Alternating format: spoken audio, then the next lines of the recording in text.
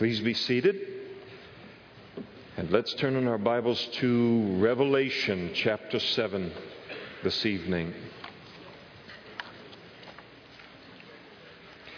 In chapter 7, we're introduced to two groups of people who will be saved during the Great Tribulation period, saved through faith in Christ. And the first group is Jewish, affectionately known as the 144,000, and then the second group is Gentiles, as we will see later in the chapter, coming out of all nations, tribes, peoples, and tongues. And after these things, verse 1, John declared, I saw four angels standing at the four corners of the earth, that is, north, south, east, and west, holding the four winds of the earth, so that the wind should not blow on the earth, on the sea, or on any tree.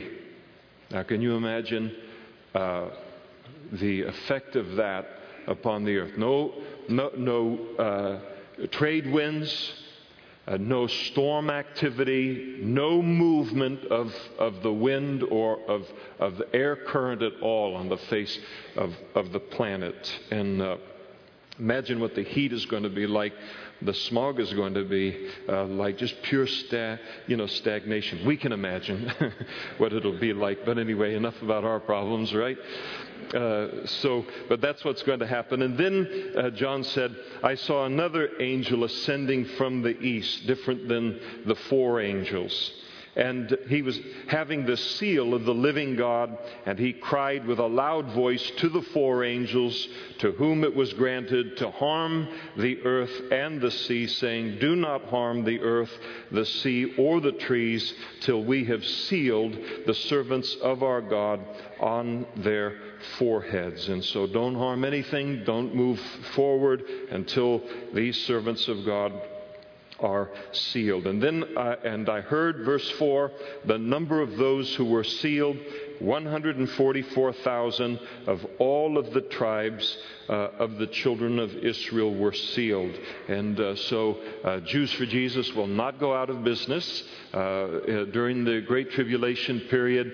They'll have to reform because their whole staff will be raptured, but there is a restaffing, and they continue the ministry into the Great Tribulation. And so of all of the tribes of the children of Israel were sealed. Of the tribe of Judah, 12,000 were sealed. Of the tribe of Reuben, 12,000 were sealed. Of the tribe of Gad, 12,000 were sealed. Of the tribe of Asher, 12,000 were sealed. Of the tribe of Naphtali, 12,000 were sealed. Of the tribe of Manasseh, 12,000 were sealed. Of the tribe of Simeon, 12,000 were sealed. Of the tribe of Levi, 12,000 were sealed. Of the tribe of Issachar, 12,000 were sealed. Of the tribe of Zebulun, 12,000 were sealed. Of the tribe of Joseph, 12,000 were sealed. Of the tribe of Benjamin, 12,000 were sealed. And so they're sealed. We know that this cannot be the church age church, because the Bible declares that we are already sealed by the Holy Spirit. Ephesians chapter 1, it declares that in him you also trusted after you heard the word of truth, the gospel of your salvation, in whom also, having believed, you were sealed with the Holy Spirit of promise, who is the guarantee of our inheritance until the redemption of the purchased possession, to the praise of his glory. A seal in ancient times was very, very simply a mark of ownership. We already possess a mark of ownership in our lives, that we belong to God. That mark is a living seal who lives inside of us in the person of the Holy Spirit. And so this seal, we find out a little bit more about the 144,000 later in chapter 14. This seal from verse 1 there in chapter 14 appears to be the name of God that is written on their foreheads. This seal reveals them to be servants of the Lord, and it provides them with a divine protection to fulfill their ministry, their God-given purposes. These are believers, because later on in chapter 14 they are going to sing a song to God there that speaks of their redemption. Only believers are redeemed, and so they're going to enjoy God's protection upon their lives during the course of their ministry, and until their ministry is over during the tribulation period, and then later on we're going to find them in heaven. And so they're going to be protected in the same way. And this imagery of all of these things that are going to be happening in the next 2 or 3 chapters, strong parallels with God's deliverance of the Jews from Egypt under Pharaoh.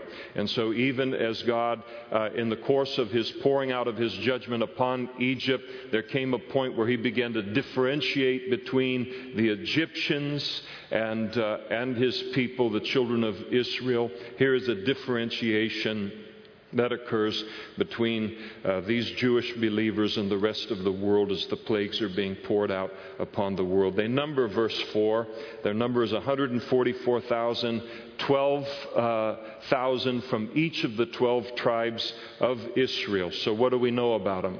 Did you see a tribe of McGillicuddy in there? A tribe of Ippolito. I think of my good friend Frank, and listening to him a little bit this week and all. No, all of these are tribes of Israel. They are Jews. And just so no one in their right mind, I don't want to offend people, but just so that no one, would even be tempted to spiritualize this group of people and say that they are anything other than 144,000 Jews, and to say they represent the church in the tribulation, during the tribulation period.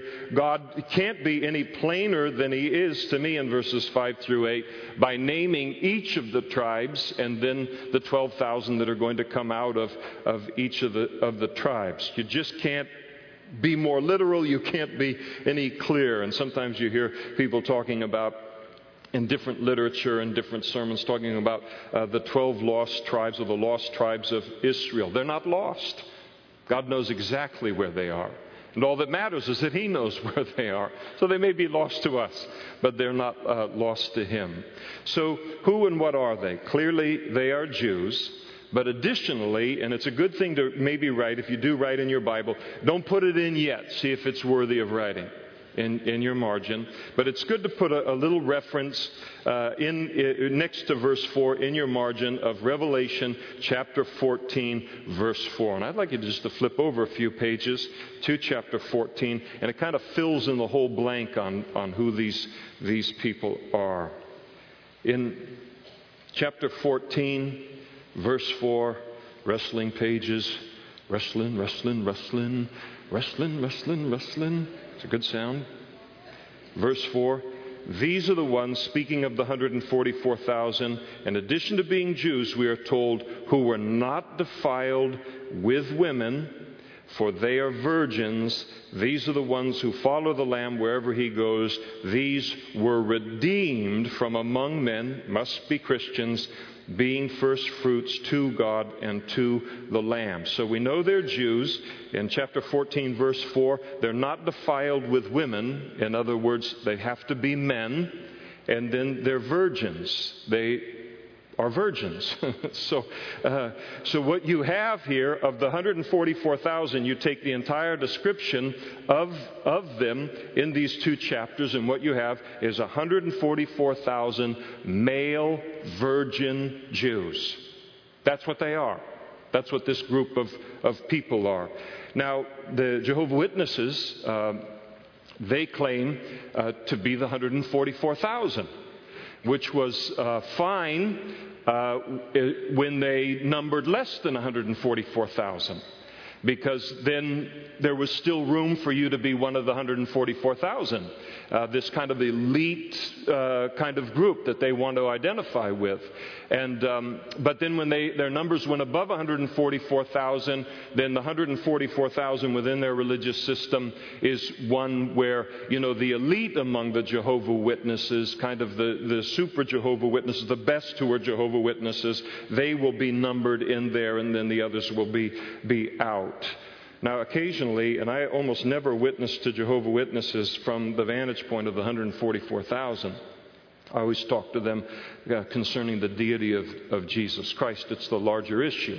But I have spoken to them once or twice related to the issue of the 144,000, and shown them here in chapter 7 and then 14 who and what they are, and that they're male virgin Jews, and typically it's 2 males on my doorstep, so they've got one of the 3 knocked out.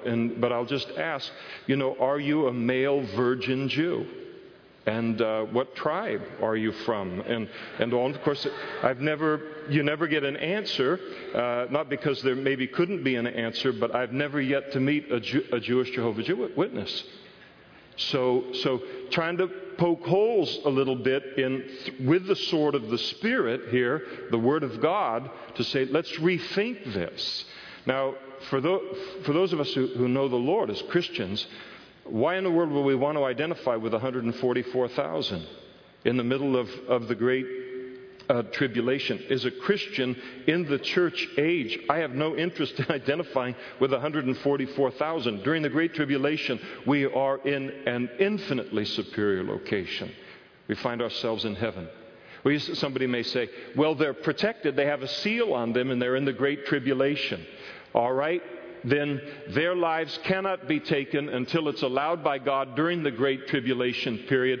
But imagine what they will see. Imagine what they will hear.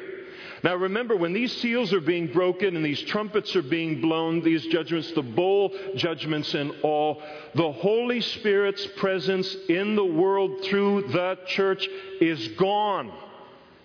The spiritual flavor of this world is like a seance everywhere. You ever walked into a place that is just like, okay, the devil rules this place and he hasn't been moved in a long time. I'm in a stronghold right now. And the whole world is going to be like that. And these 144,000, God blessed them, and they have His blessing. But they are uniquely called to do something for Him during that age. We are not uniquely called to do that thing as members of the body of Christ here in the church age. This is 2 apples and oranges, more than apples and oranges, it's apples and rye bread, 2 entirely different things, and that's what the 144,000 are. Now, he introduces us to the next group, and we already were introduced to this group in chapter 6, verses 9 through 11, in the 5th seal as it was opened, and that is, there are going to be a lot of people that come to know the Lord during the tribulation period. 144,000 Jews.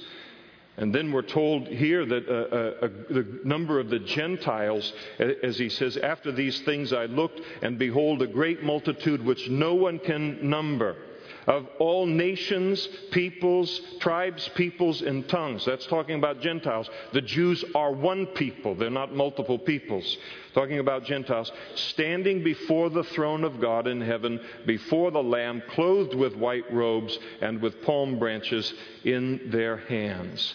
As we saw last week, a multitude without number will get saved during the Great Tribulation period. But they will lose their life to make a stand for Christ during that particular period.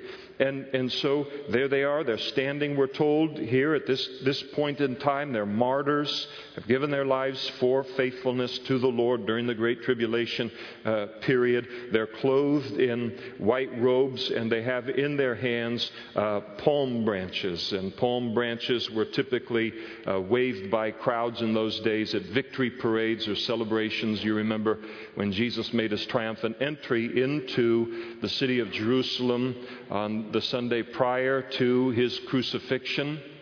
on the cross, and they began to sing messianic psalms to him. Blessed is he who comes in the name of the Lord. Hosanna, Hosanna, save now, save now. And they waved palm branches in the air. That was their way of doing something even more than applauding. It was an extension of the celebration in their heart for what it is that they were in the middle of. And here they are, this celebration of their place in heaven with the palm branches in their hands. And here's what they cry out, verse 10, with a loud voice saying, salvation belongs to our God who sits on the throne and to the Lamb. They are celebrating the salvation that both Father and Son have united together to provide them with. In other words, they are thrilled to be in heaven. They are thrilled to be saved. And I know every one of us that knows the Lord here tonight, we're thrilled to be saved. I don't know if I could be any more thrilled. You could be more thrilled. If you were in the great tribulation, lost your life, and now you're in heaven. And one day when we're in heaven, we'll be even more thrilled at our salvation when we stand there ourselves. But they're excited about the fact that they're saved, and you notice they cry out to the Lord with a loud voice. With a loud voice, there's the excitement, the wholeheartedness of it. And then the response of the angels and the elders and the living creatures to this statement that they cry out to the Lord. All the angels stood around the throne, and the elders and the four living creatures, and they fell on their faces before the throne and worshiped God. And here's what they said: Amen, or that's the truth, so be it. Blessing and glory and wisdom, thanksgiving and honor and power and might be to our God. We'll be a little possessive of God. He's our God, praise the Lord, forever and ever. Amen. That's the truth. Tap, tap, no erases. That is a liberal translation of amen. And then one of the elders who's there, he answered and he said to John, who are these arrayed in white robes, and where did they come from? He asked John two questions here, doesn't he? Now, notice what John's answer is. And I said to him, Sir, you know. In other words, you know and I don't know. So I don't know why you're asking me this question. But it's the nice thing about heaven, nobody bluffs there. You have a friend that you ask, now what about this? And if they don't know the answer, they'll make one up. Kind of a thing. None of that happens in heaven. So he asked John a question. What is this all about? And who are these people? He says, I don't have the slightest idea. You know. And I think, again, a picture of the fact that the, church-age church is not what John is looking at. He would have recognized them. It's the tribulation saints. And so then, since John doesn't know the answer, and the angel does know the answer, he answers his own questions. And he said to John, these are the ones who come out of the great tribulation saints, and washed their robes and made them white. How? In the blood of the Lamb. The perfect, white, pure righteousness, right-onness, rightness of Jesus Christ put to their account on the basis of their simple faith in Jesus for the forgiveness of their sins. And so they're blessed in the same way that we are. They've been given this position, this right standing before God, because of the blood of the Lamb. The blood of the Lamb. Blood represents the life in the Bible. So because of Jesus' sacrifice on the cross for our sins. And therefore, verse 15, therefore they are before the throne of God, serve Him day and night in His temple, and He who sits on the throne will dwell among them. They have the privilege now. Imagine they've been through hell on earth.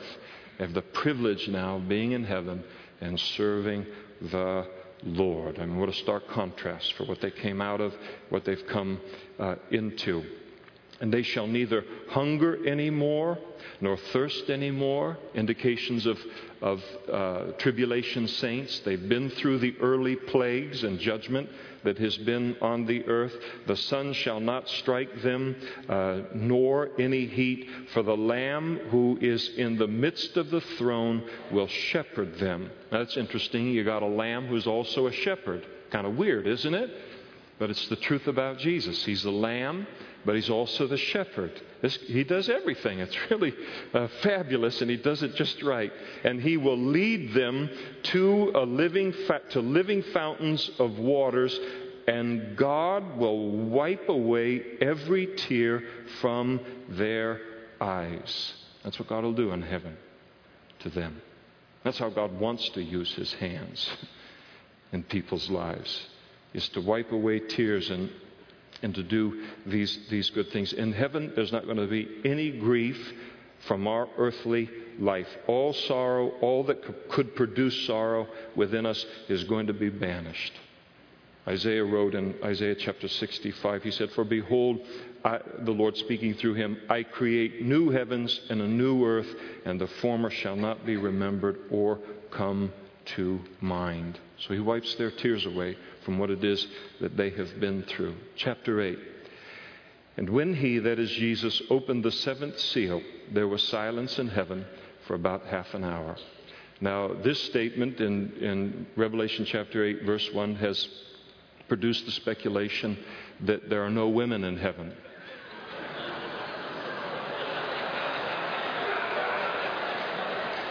I don't believe it. I just want you to know what's being said out there about these passages. Now, women, here's your line related to this. The Bible also teaches that there'll be no sorrow in heaven, so there must not be any men there either, So don't lose your sense of humor as a Christian on these things. So there is this silence in heaven for about half an hour. Now, perhaps you've heard the old saying, the lull before the storm, or the quiet before the storm. And that's what you have here, is you have the quiet before the next storm of God's judgment unfolds. The seventh seal, when it's broken, the seventh seal, there are seven trumpet judgments that come out of the seventh seal. That's what the seventh seal is seven trumpet judgments that flow out of it. But before those judgments begin, there's absolute silence here in heaven because of the judgment that's about to come on the earth. All of the singing stops, all of the shouting, all of the waving of palm branches, all of the outward worship and everything by the 12 elders, the living creatures, the human host, the angelic host. It all just completely stops, and there's just this awesome silence. Now you put yourself in the middle of that. You got the 12 elders, you have the 4 living creatures, you have the angels that are opening up these seals, you have the Father, you have the Son, you have the Holy Spirit present. You have a multitude of Christians that from the church age, us, who are in heaven before that throne. I mean, without number, millions and millions and hundreds of millions. You have a multitude without number, he says, of people who have become Christians during the tribulation period. He speaks earlier, as we've looked at it, and said there is an angelic host that sings along with the singing of the saints to the Lord, that is 10,000 times 10,000s and more. That's 100 million angels at least and more on this scene. You have creation of God. You have men and angels that are one up against another, or however it's configured in heaven, that goes out in all directions for miles and miles and miles and miles. And there's not one sound for a half hour in heaven. And it isn't that they, put something up on the screen and said, all right, when the clock hits such and such, there's no time up there. So, when it hits this deal, we'll all go silent for half an hour. That's a plan. There's no orchestrated thing like that. There is something about the spiritual atmosphere of heaven at this moment in time, that it produces this in all of God's creation.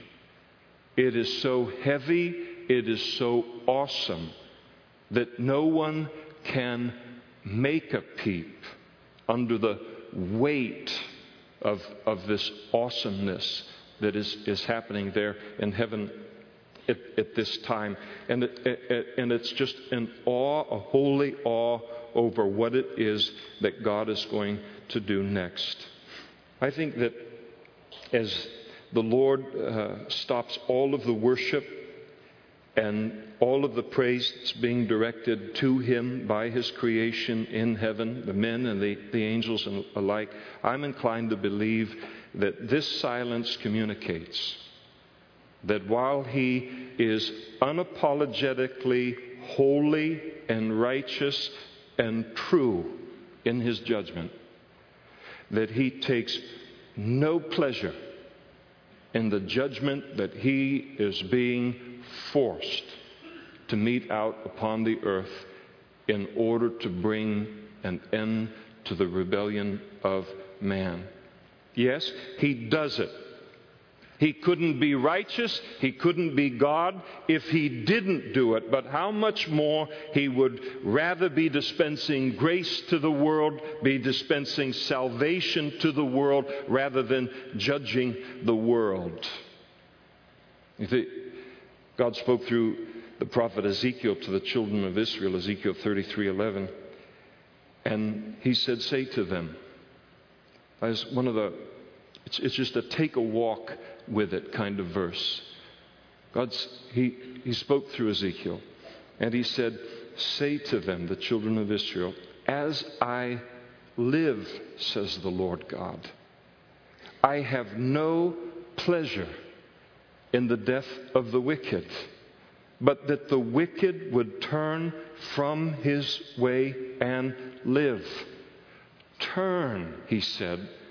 Turn from your evil ways, for why should you die, O house of Israel? Peter brings the same thing forth by the same Holy Spirit. In 2 Peter chapter 3, verse 9, the Lord is not slack concerning His promise, as some count slackness, but is long-suffering toward us, not willing that any should perish, but that all would come to repentance. That's what He desires. But because He is God, and because He is righteous, and because He is holy, He can't just want that. One day He must rise up and produce that in this fallen creation. And that's why Peter goes on in the next verse, but the day of the Lord will come as a thief in the night, in which the heavens will pass away with a great noise, and the elements will melt with fervent heat. Both the earth and the works that are in them will be burned up. He will do it. He must do it. But not until He has made it clear to all of creation that it does not please Him to judge man. So then we're told in verse 2, and I saw the 7 angels who stand before God, and each one of them and to them were given 7 trumpets, each one a single trumpet. And then another angel, having a golden censer, came and stood at the altar, and he was given much incense that he should offer it with the prayers of all the saints upon the golden altar which is before the throne.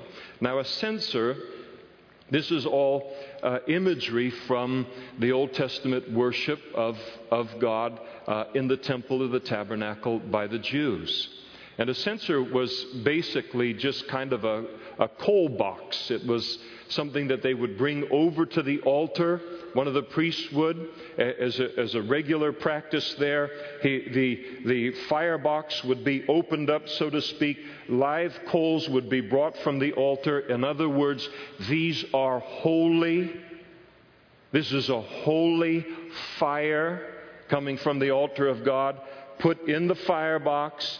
Then as he is walking away from the altar with that firebox of coals, another one of the priests would come to him having incense. The incense would then be heaped upon the coals. It would, of course, begin to burn and produce smoke and a fragrance there within the temple. And all of this represented the prayers of God's people rising up to God. And so that's the imagery of what it is that is happening there in the heavenly scene. Again, the Old Testament scene was just a model of heaven.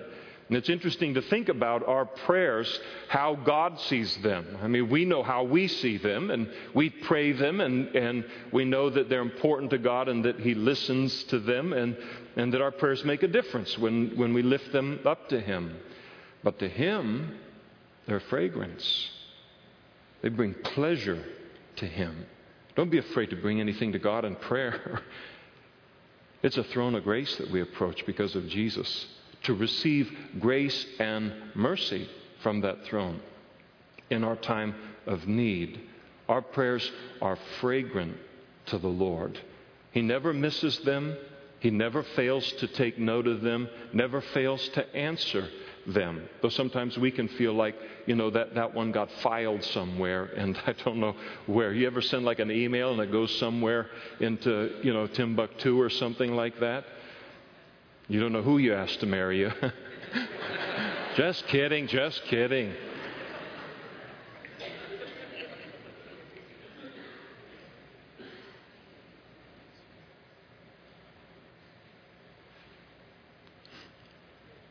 And the smoke of the incense, verse 4, with the prayers of the saints ascended before God from the angel's hand. And then the angel took the censer filled with fire, holy fire. So here you have somehow in that heavenly scene, you've got this holy fire. You have the prayers of God's people as incense being put on that fire. What is the prayer? I think the prayer that's being applied to those coals, to the holiness of God, is the prayer that God's people have prayed to the Lord for 2,000 years. Thy kingdom come, thy will be done on earth, even as it is in heaven. Every time we have prayed, Maranatha, Lord, come quickly, here it is stored together. We look and say, boy, why did I pray that every single day? For God's kingdom to come and for His will to be done on earth, even as it is currently being done in heaven. It doesn't seem to change anything. It will. One day, every time you've prayed that prayer that the Lord gave as a model, that's being stored. It's a part of the incense that will be loaded up on those coals. And then the angel, he takes that censer, all the incense, the fire. It's a holy fire. He takes the censer filled with the fire from the altar and he throws it to the earth. And so this is a holy wrath in answer to holy prayers now that's about to be poured out on the earth. And there are noises, thunderings, lightnings, and an earthquake. So an indication to the world that some trouble is coming. And so the seven angels who had the seven trumpets prepared themselves to sound. And the seven trumpets constitute the seventh seal. And the first angel sounded, and hail and fire followed, mingled with blood, and they were thrown to the earth, and a third of all the trees were burned up, and all the green grass was burned up. We don't know what this is. Something completely supernatural. We don't know if it's a meteorite that comes in and hits the earth or something like this, but something comes in and the hail and the fire, the mingled with blood. And again, this takes us back to God's judgment upon Egypt when He brought the children of Israel out of Egypt in that His seventh of the 10 judgments that He poured out on Egypt and upon Pharaoh because of their hard-heartedness toward God and their abuse and oppression of His people, the righteous. And we're told about that seventh judgment. And Moses stretched out his rod toward the Lord. Exodus chapter 9, verse 18 through 26. I'll read a couple of verses. And Moses stretched out his rod toward heaven, and the Lord sent thunder and hail, and fire darted to the ground, and the Lord rained hail on the land of Egypt. So there was hail and fire mingled with the hail, so that very heavy that there was none like it in all of the land of Egypt since it became a nation. And so here in the tribulation period, the ungodly, the Antichrist is persecuting the righteous of God's people that are trying to come to know the Lord during this time and have known the Lord, and they're being beheaded for their faith and all. And so God brings judgment against them, not in an unprecedented way, in a way that He brought it against Egypt and Pharaoh for their mistreatment of His people. You remember Pharaoh when Moses came to him and said, God wants you to let His people go. And Pharaoh said, who's the Lord that I should obey His voice and let Israel go? Never say that. Never, ever say that.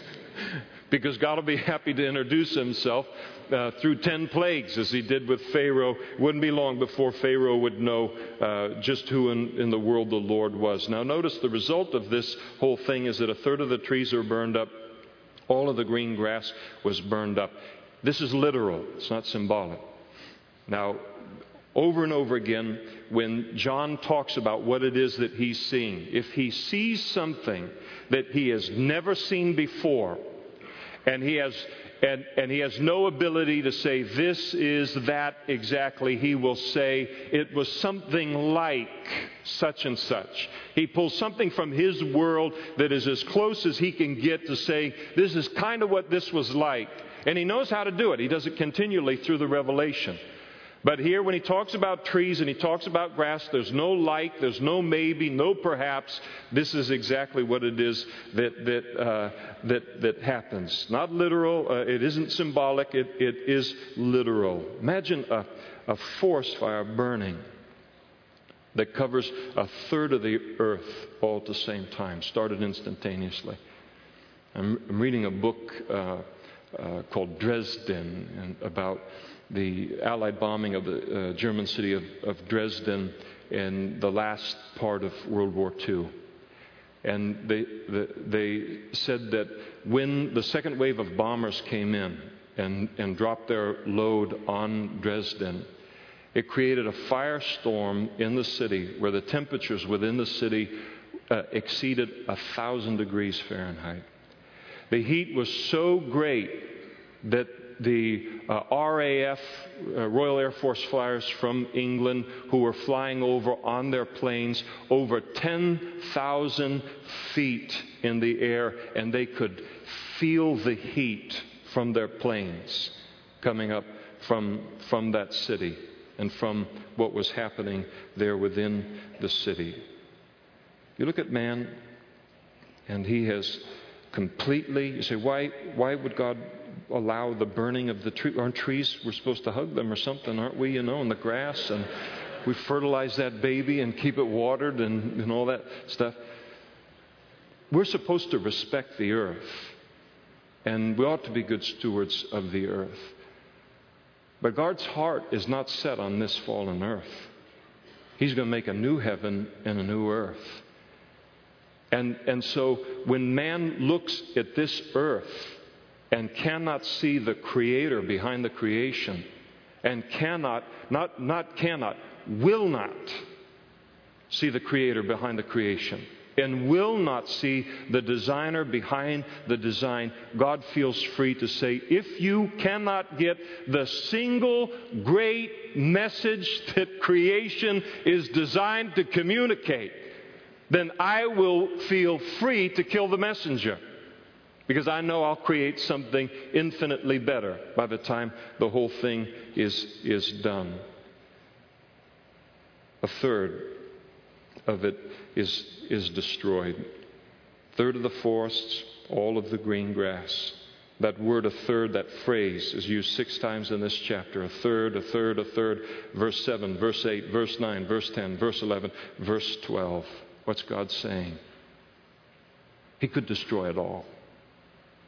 But what he is communicating, and John is communicating, is as fearsome as this judgment is, it's restrained. It's restrained. It is a measured judgment in order to wake the population of the earth up, to get them to repent. He could wipe them out completely. He's trying to get their attention, giving them space to repent. He could wipe them out, but he doesn't do it. Maybe you're here tonight and you're walking far away from the Lord, and something's happened in the last 2 or 3 months, and he wiped out a third of your life. He said, that's really, what in the, it's grace. It's grace. He could wipe everything out if you're walking that way with him and taking advantage of him in that way. It's measured. There's a reason. It's restrained in order that we would turn back to the Lord. And then notice the second trumpet in verse 8. The second trumpet sounded, and something like, now see, here's something, he can't put this isn't like anything he's seen before, even in a crazy place like Patmos.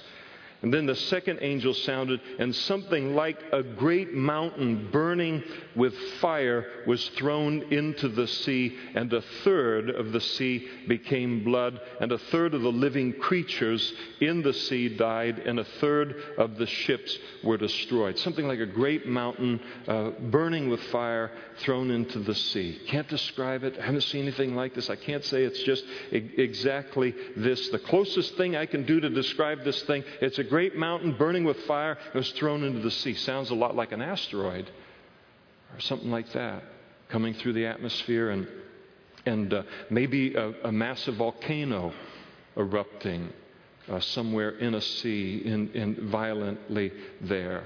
Now, when he talks, nobody knows really.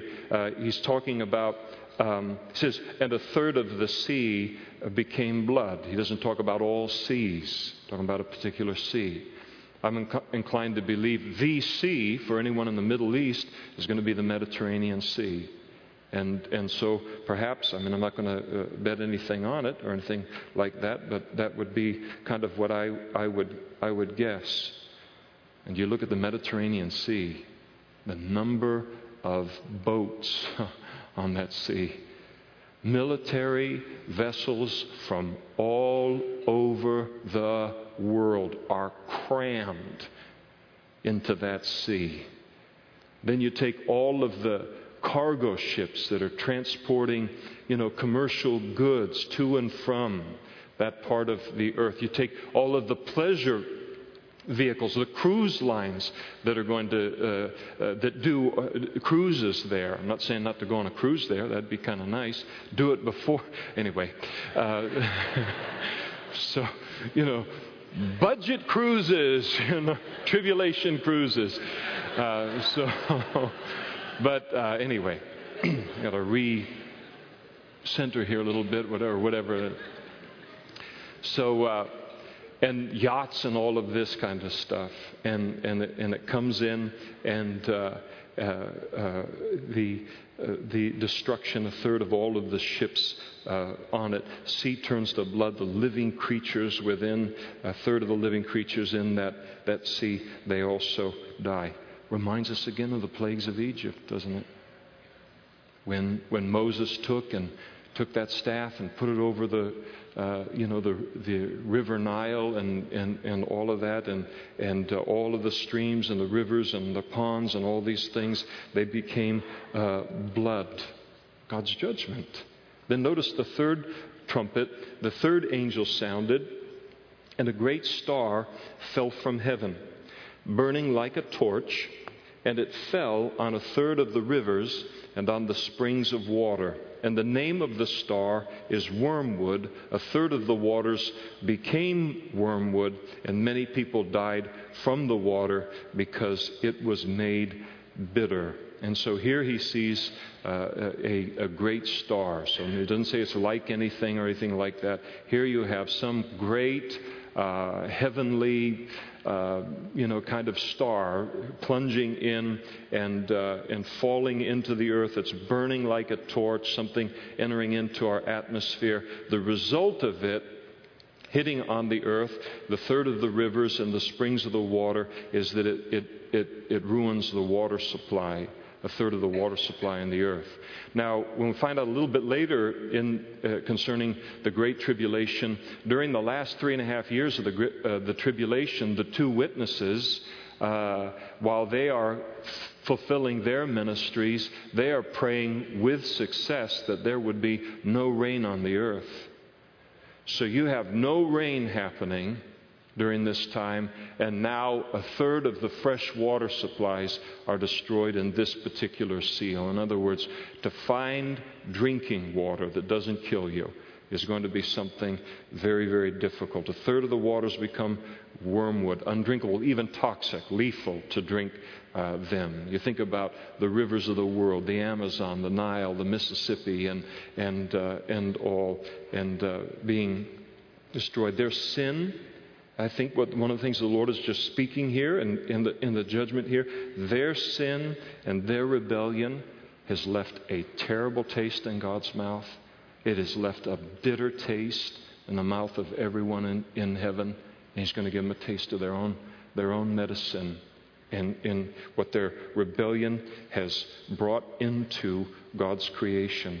And then notice in verse 12, the fourth trumpet, the fourth angel sounded, and a third of the sun was struck, a third of the moon, a third of the stars, so that a third of them were darkened, and a third of the day did not shine, and likewise the night. So something happens here now where the ability for the sun to shine through whatever's happening in the atmosphere, the moon to shine through, it is cut by a third.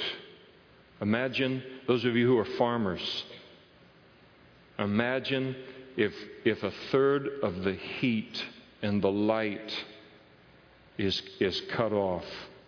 You're going to go into an ice age.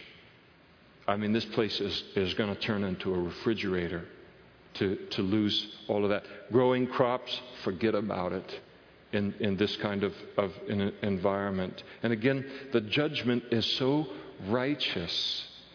It's like God is speaking to them in their rebellion. You want darkness, you don't want to walk in the light, then I will give you darkness. And He did the same thing with the Egyptians in His judgment to remove His people from Egypt, which is a picture of the world. He caused a darkness to come over all of the land of Egypt. And then John looks, verse 13, and as he looked, this is what he sees and he hears: an angel flying through the midst of heaven, saying with a loud voice, "Woe, woe, woe to the inhabitants of the earth, because of the remaining blast of the trumpet of the three angels who are about to sound." The whole world is in shambles. And there's an angelic being who comes and says, in essence, you ain't seen nothing yet in terms of what it is that's coming. And it's almost like, to me, is the people, they just harden, they will not repent, as we'll see in the next chapter, not tonight, in a couple of weeks. They will not repent, they did not repent, they did not repent, we're told over and over again there. I forgot what it was I was going to say related to that.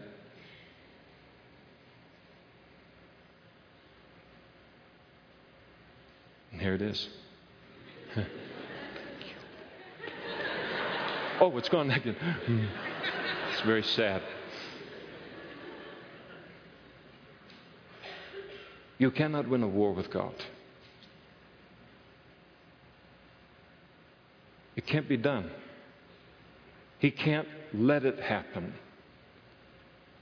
Not for one person can He cannot let the rebellion of even one person win in His creation.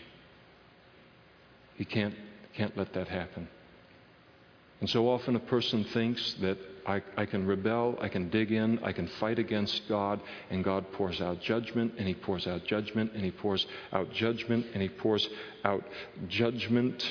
And then a person thinks, that I can, God's judgment will have a limit. I think it can't get worse than what He's already done in my life, the judgment that He's already brought. It can't, God can't raise it. God has, He is infinite. He has resources that are way beyond what we can understand. He will win. He will win. And He will raise the stakes, and He will raise the judgment, and He will increase the judgment until He wins. But He wins. He cannot let this go on forever and ever. And the most important thing then is not to fight Him, not to force Him to judge me, but to get on His side in all of this. To get on the winning side of all of this, and to live for Him, and to know Him, and to end any rebellion against Him.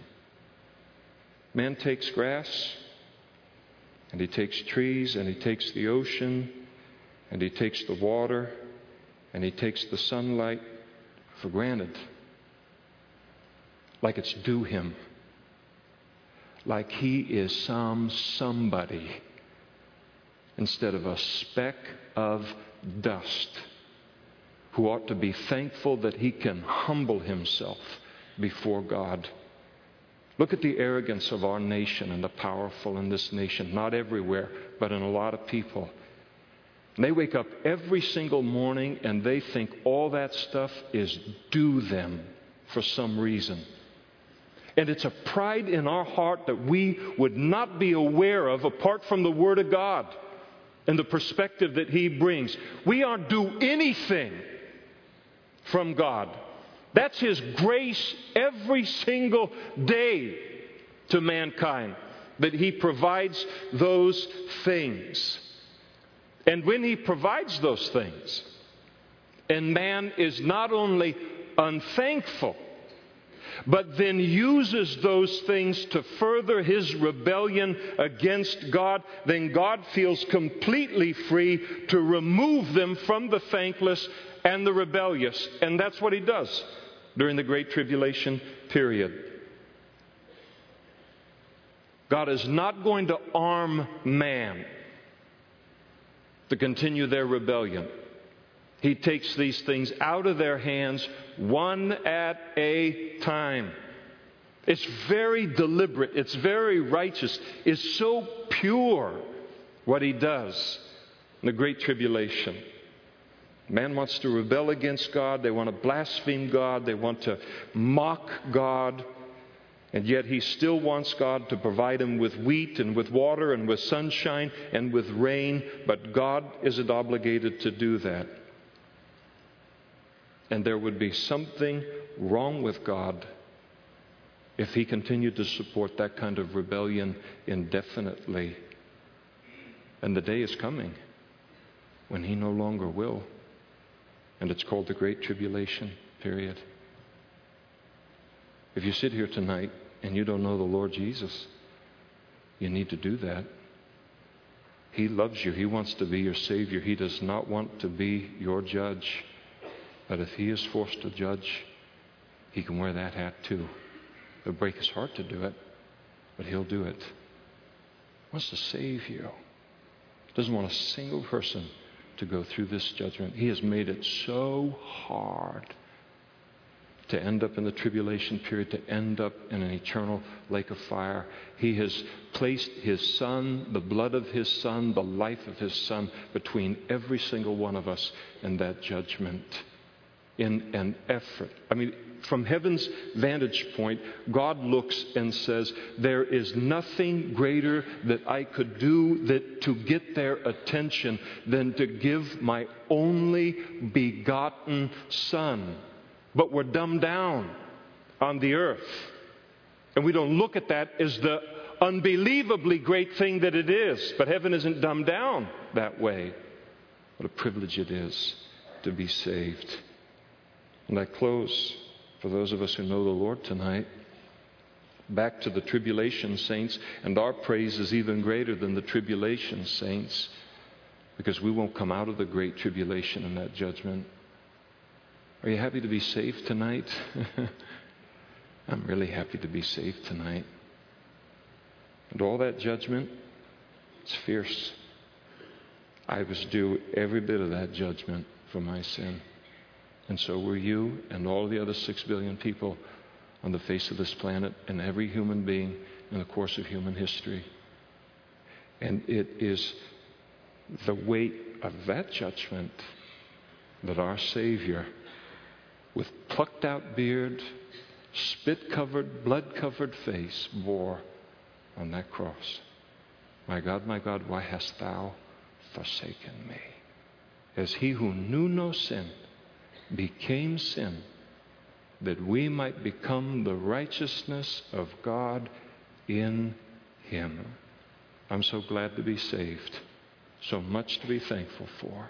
We'll stop there tonight and pick up chapter 9 next time. Lord willing, 2 weeks. We'll be hosting the Answers in Genesis seminar next week. Come early. Okay, related to that. But if the worship team would come forward, I'd sure love to worship the Lord a little bit before we close tonight.